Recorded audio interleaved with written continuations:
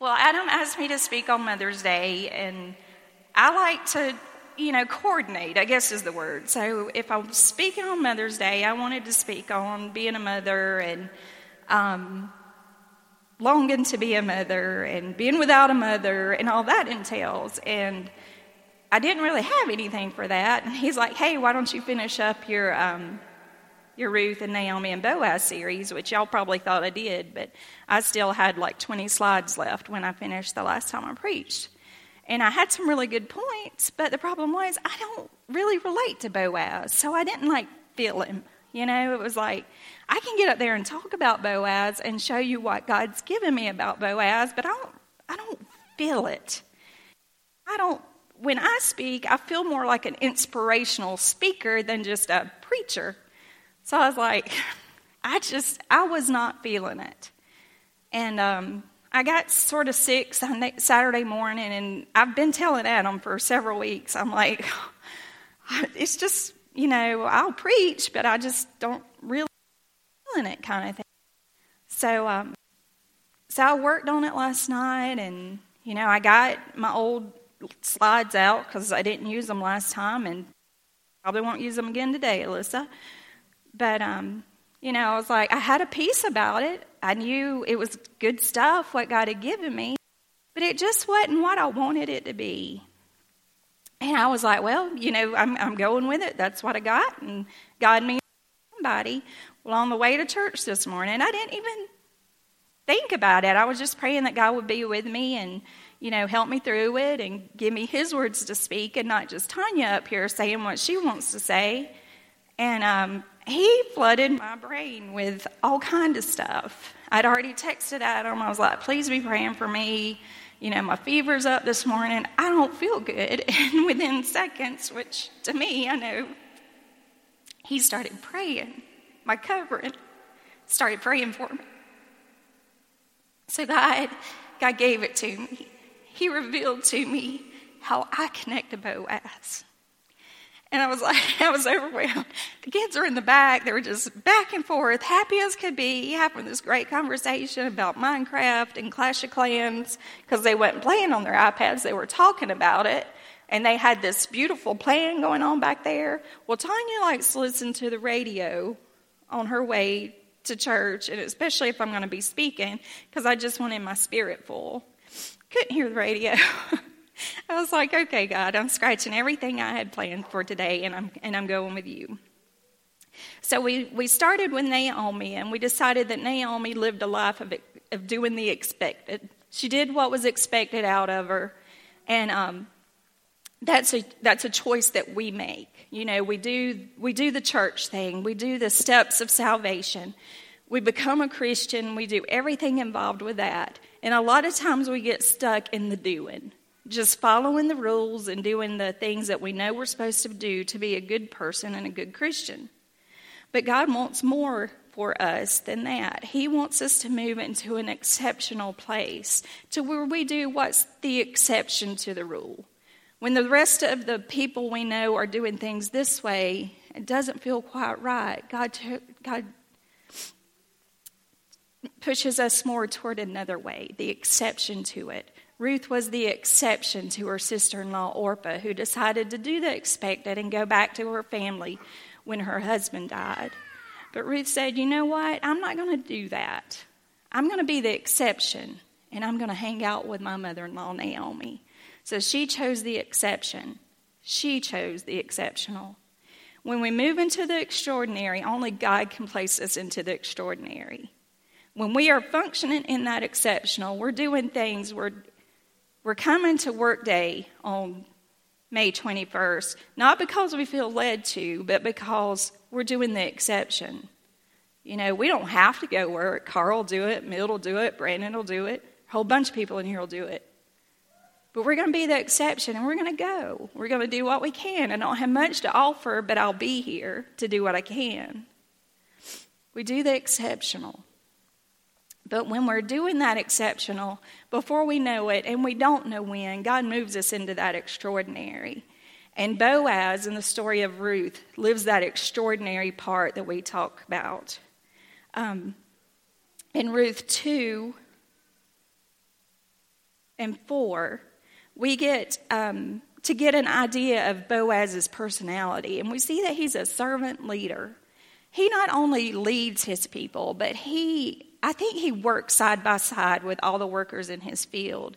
And later in the story, I didn't go into all the scripture because I didn't want to spend a lot of time there. But when the harvest time and the threshing time is coming, Boaz is right there in the middle of it. He goes out there and he sleeps at night. That's where Ruth and Boaz, that's where the covenant becomes, that they establish their covenant.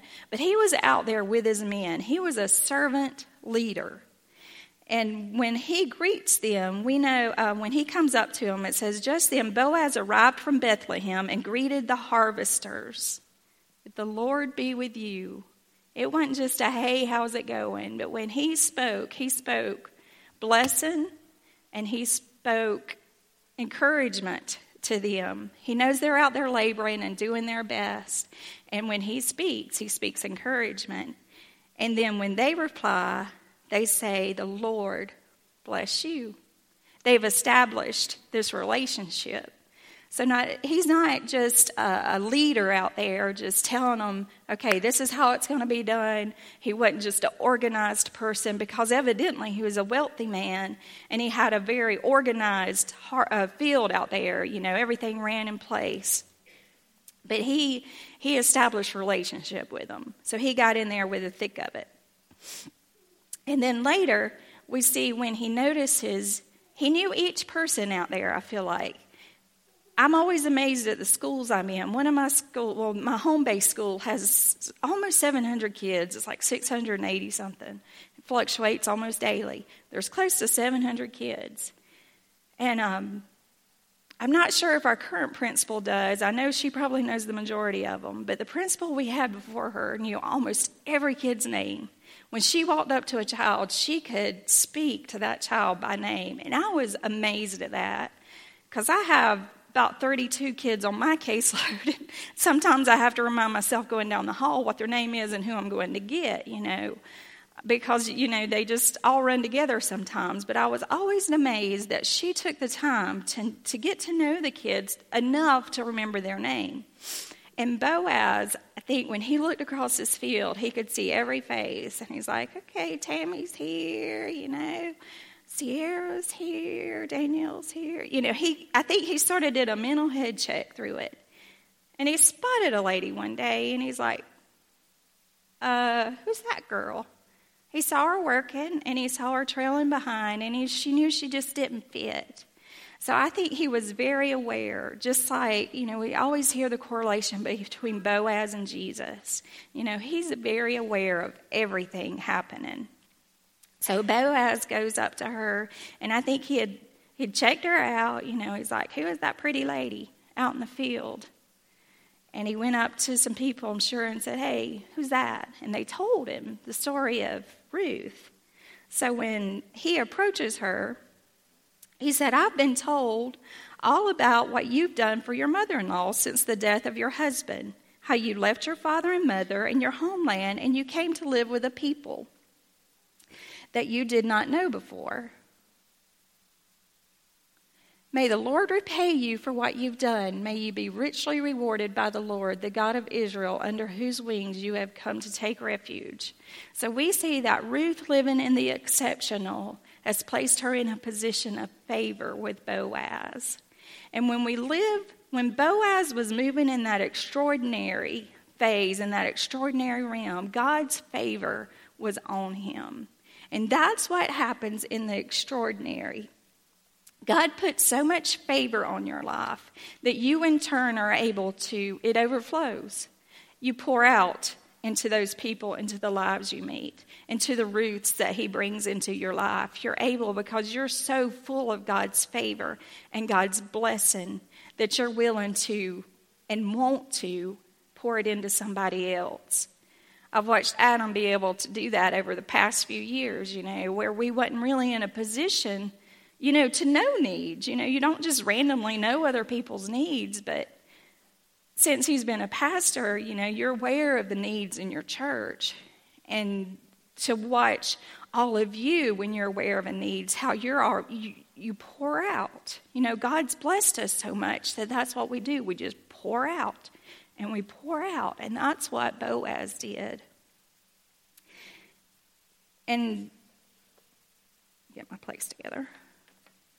And to move into that level of extraordinary, I think there's a plan laid out for us. That we don't just stay in the exceptional, that we're willing and available. Because we want to be ready when God does call us into that next step of ministry. That we're ready to go. And in 2 Peter 1, 3 through 11, it tells us sort of some steps. It's sort of, you do this, and once you work on this for a little while, God's going to let you work on this next step. Much like when Adam does the Beatitudes process, I think this correlates to it, that you work and you work and work in one area. And as you begin to, I don't want to say master it, but as those fruits become alive in you, then you move on to something else that God wants to develop in you. And in 2 Peter, God sort of gives us an outline of this. It says, His divine power has given us everything we need for a godly life through our knowledge of Him who called us by His own glory and goodness. Through these, He has given us His very great and precious promises, so that through them you may participate in the divine nature, having escaped the corruption in the world caused by evil desires. For this very reason, make every effort to add to your faith goodness, and to your goodness, knowledge, and to knowledge, self-control, and to self-control, perseverance, and to perseverance, godliness, and to godliness, mutual affection, and to mutual affection, love. For if you possess these qualities and increase in measure, they will keep you from being ineffective and unproductive in your knowledge of our Lord Jesus Christ. But whoever does not have them is nearsighted and blind, forgetting that they've been cleansed of their past sins. Therefore, my brothers and sisters, make every effort to confirm your calling and election. If you do these things, you will never stumble. And you will receive a rich welcome into the eternal kingdom of our Lord and Savior, Jesus Christ. And that's what amazes me about Boaz. Once we reach that level of ministry that God's called us and placed us into, it's not over. It really is just the beginning of something else again. Because this time, instead of just doing the expected, where we sort of know the steps, anybody can follow those. And then you move into the exceptional, where it's more of a choice. And we still have some control over where we're going to do the exceptional or where we're just going to stay back toward the expected. But the more it becomes the more choices we make, I think the easier those choices become. But when we move into that extraordinary, we lose our control. We fully depend on God because God's placed us there. Adam's done everything he can to prepare himself to be a preacher. Well, he's got that ministry now. Now what? Now what becomes what's really become eye-opening for me in the past few months especially, and it's where God led me this morning. The now what is God only gives us a lamp. He says He's a lamp unto our feet, right? When you think about a lamp in that little circle of light that a lamp makes, it's enough for today. It's enough for your step that you're taking. And as we've entered this ministry of a pastor in a church, God's put that lamp right in front of us, and we've taken a step. And you as a church body moving into a brand new building very soon, He's led you step by step.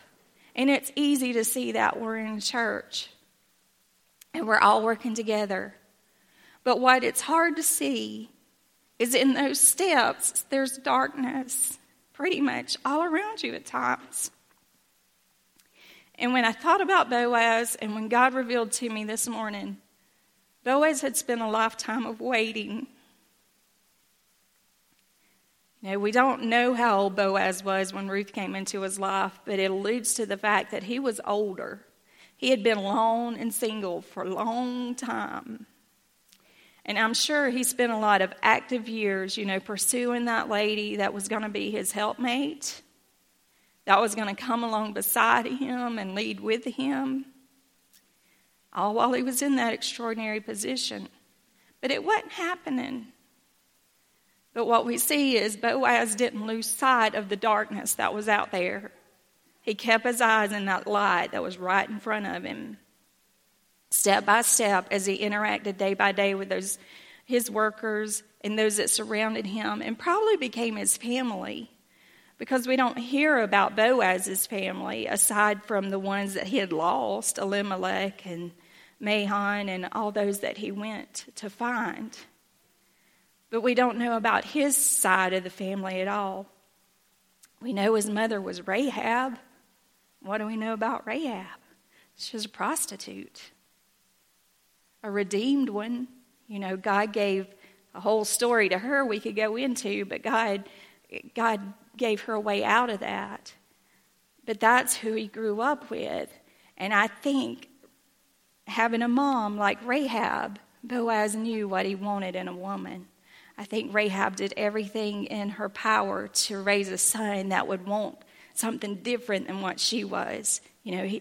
Rahab wanted for him to have something completely different than what she had as a lady growing up.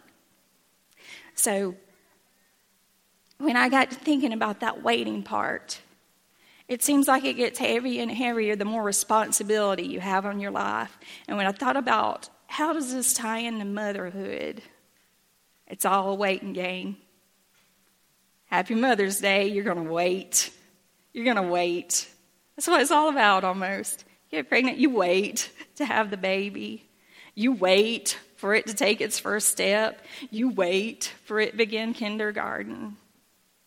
But what we lose sight of as parents is living in that moment, living in that day, and cherishing every day that we have. And in that waiting, knowing that God is fighting for us. He is by our side. He will never leave us. He's gone before us. He's out there in the dark preparing the way for us. And all he's saying is, trust me. I think of all the times, I think of Caroline and Jameson that we'll know right now. Why? Why do we got to? And you can't explain it to them a lot of times. I try to if I can explain a reason that I'm doing something. But sometimes you just can't explain to them the why. It's just, trust me, you'll find out. When they ask those questions you're not quite ready for them to know the answers to, it's you're going to have to trust me. You'll find out pretty soon. And that's where we are a lot of times in life. And I think so much of our lives, whether we're in ministry or we're still in that exceptional part where we're doing our best to do things God's way and not our way, a lot of times we're stuck in the waiting. It's like, I want to have my ministry laid out there for me, God. What is it? What have you called me to do? Am I supposed to lead singing up there somehow? Am I supposed to, lead the youth group? What is it? What is that ministry? And we lose sight of where we are right now. And that God's called us to just be in the moment. And I think of the pressures I've had as a working mom. It was a hard, it's a hard decision when you have a child. And, I never was set on being a stay-at-home mom, but a part of me really wanted to be a stay-at-home mom. And, I was only, when I had Caroline, I dropped back to 4 days a week, which translated to 190 days a year that I worked. And I thought, that's not too bad. And Adam kept saying, it's going to be worth it. It's just 190 days a year. You're not with them all day. And once they get in school, it's the perfect situation. So we made that decision as a family. And then when he's had the second job, literally, placed in his life. Pressures at home have gotten sort of tough, because Adam basically works 2.5 jobs and I work 2, I say, because I work at school and then come home and work at home. Well, Adam does the teaching job, the preaching job, and then he comes home and helps at home. So, we're always busy, always busy. And it's just this pressure. It's not heavy pressure, but it's a constant pressure from the outside in.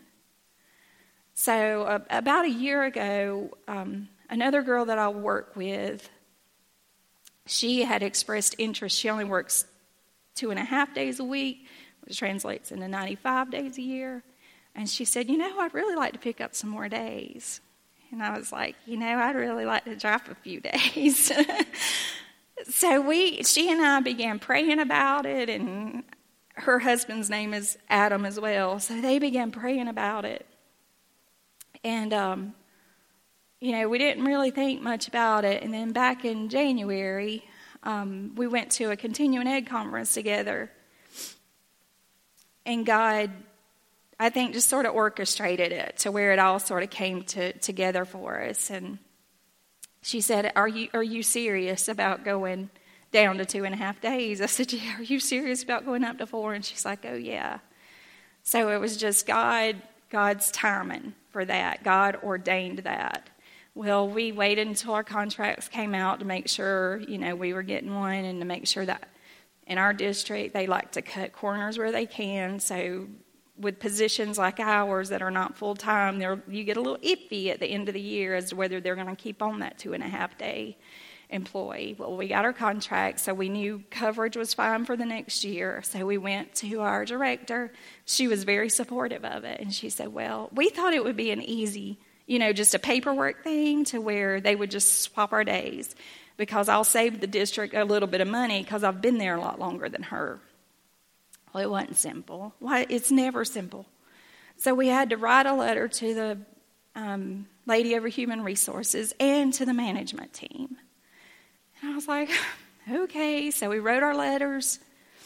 Didn't get a response. Didn't get a response to our emails. So we waited over a week, and they finally said, we have accepted your proposal, and you can switch days for the 2016 through 2017 year only. I'm like, what? Really? It was supposed to be something simple, and now it's this big ordeal. So our director called, and long story short, we had to submit another letter. Well, thank the Lord, they replied within that day, and that change is final. But this is something I wanted, right? But still in the back of my head, I'm like, God, is this what I'm supposed to do? Is it just a Tanya thing that she wants more time at home? Or is this a God thing? That God wants me home more? God is always faithful in the waiting.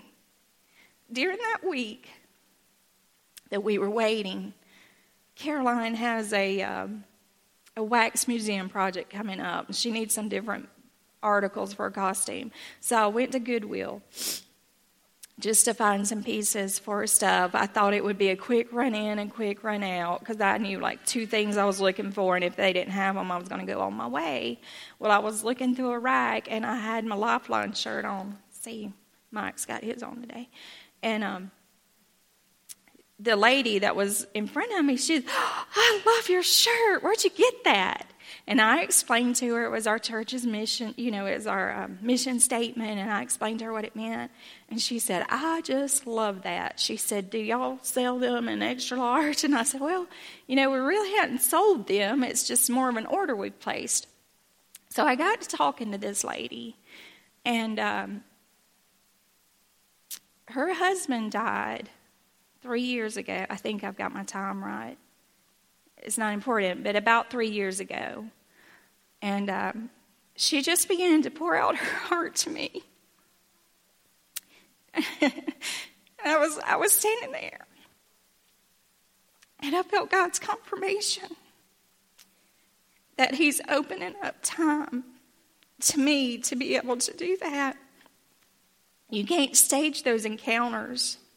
You can't just walk up to somebody and start those conversations. Well, this lady went on to explain they had been married 34 years. And she grew up in a foster home. She was hurt deeply as a child. She said, I never knew what love was until I married my husband. And God's just pinging all these things in my brain while she's talking. I think about Ben and Carmen that whole time. I thought God's moved Ben and Carmen into an extraordinary position. Because how many of us in here would realize the need for foster care in this county? I wouldn't have been aware had it not been for them. And there's a mission field stirring in their family, and it's spreading over into other families. But I'm thinking about her, and I'm thinking about that mission statement, that Adam's been talking about with revival. And then it starts within each of us. And then God showed me that overflow. Because this lady starts going on about her grief was so hard. She said, I stopped going to church. And that's when I shared with her, I said, I know grief that hard. I said, I did the same thing. I said, I decided I didn't know if I wanted to serve a God that would hurt me like that or allow me hurt like that. So she kept, and she said, she said, I started praying that God would bring happiness back into my life. And she said, I prayed for 3 years that God would do that. And she had a little grandbaby born about 6 months ago, I think. And she said, when God brought Ava into my life, she said, I knew then that God had answered my prayer and he brought that joy back into my life. I was like, thank you, Lord. So she had already shared with me some stuff about her physical health, and I'd already prayed with her. I was like, I feel like I'm supposed to pray with you. Is that okay? So I had prayed with her and prayed for healing in her body and for God's provision in her life. And that's what opened up more of her to expel. But as I stood there and I talked to her, I was able to share with her. She goes to Foothills. And another friend of mine that lost her husband last year had told me just the week before that there is a widows group at Foothills. And Janet shared with me how it had just touched her heart that she was able to bond with these women. So I thought, God, you are so faithful that a week ago I asked for things to change in our family, for a good change for us. And then I was worried about it. But God was so faithful in that spot where I was that day, that step I had taken that day, that God was faithful. And he said, this is where you're supposed to be right now. It's in the waiting. It's always in the waiting, it seems. Boaz was in the waiting period until he saw Ruth that day. Do you think Boaz had given up on a lady? I do. I think he had decided that's just not for me. But God knew better. And I know a lot of us today, we're in a waiting spell. We've been in a waiting spell with Jameson for a little while. He's got moderate hearing loss in his right ear. It's not a huge thing. Probably is to him. But it's been a little nagging, like extra pressure with school because they don't think he pays attention or he tunes out. And then when we realized he has hearing problems, of course he's not paying attention because he probably doesn't hear half of the stuff going on. So we've been in this whole waiting situation with him about what are we going to do about this hearing loss. And it's just that pressure that we feel constantly. Different things like that mold us. When you think about things that are compressed in nature, what happens to it? If you crush a rose petal, it releases its fragrance. It releases the oil. It releases the healing properties inside the seed. If you press coal, over time it turns into a diamond. God uses that waiting time and that pressing time to bring out what he wants out of us.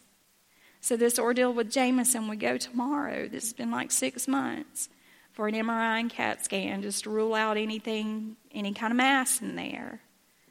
That'll weigh on you. It's like, the doctor said, I don't expect to find anything. And I thought, how many parents went into an MRI or a CAT scan not expecting to find anything, but it being a blessing that they did because they caught it early. You know, you got all these warring things in your head. But I believe, even if there is, God's got it. It'll be one more step that we'd have to take. And the other option, if nothing shows up, then we're looking at surgery for him. It's not major, it's not life-threatening, but it's still your kid. And it's still just that pressure. And I know I just see different people, and I know the pressures that are in your lives. I know college pressure. A lot of faces I see this morning. I've just finished semesters, some or years. Body's going into her senior year. It's a lot of pressure. That whole age between 18 and 25 to me was the most pressure-filled age I have ever been in. Because you're doing what you've got to do, but you can't feel, you can't obtain, you can't grasp anything. Your career's out there, your spouse is out there, everything's out there, and you're stuck in that spot. But today, I want you to remember, God is fighting for you in that waiting period. That pressure is making us whole. It's bringing out the beauty. It's bringing out the product that God wants out of us. So while we're in this waiting period, I want us to keep focused on God. Keep trusting. He loves you. We think of him as the father. And on Mother's Day, he's also the mother. Because he's the one that wants to wrap his arms around you. Pull you in a little tight. Mama's like, hold on. We like to hold on to those moments while we can. As Jameson gets older, I know he's not going to want to sit in Mama's lap and snuggle every morning before school.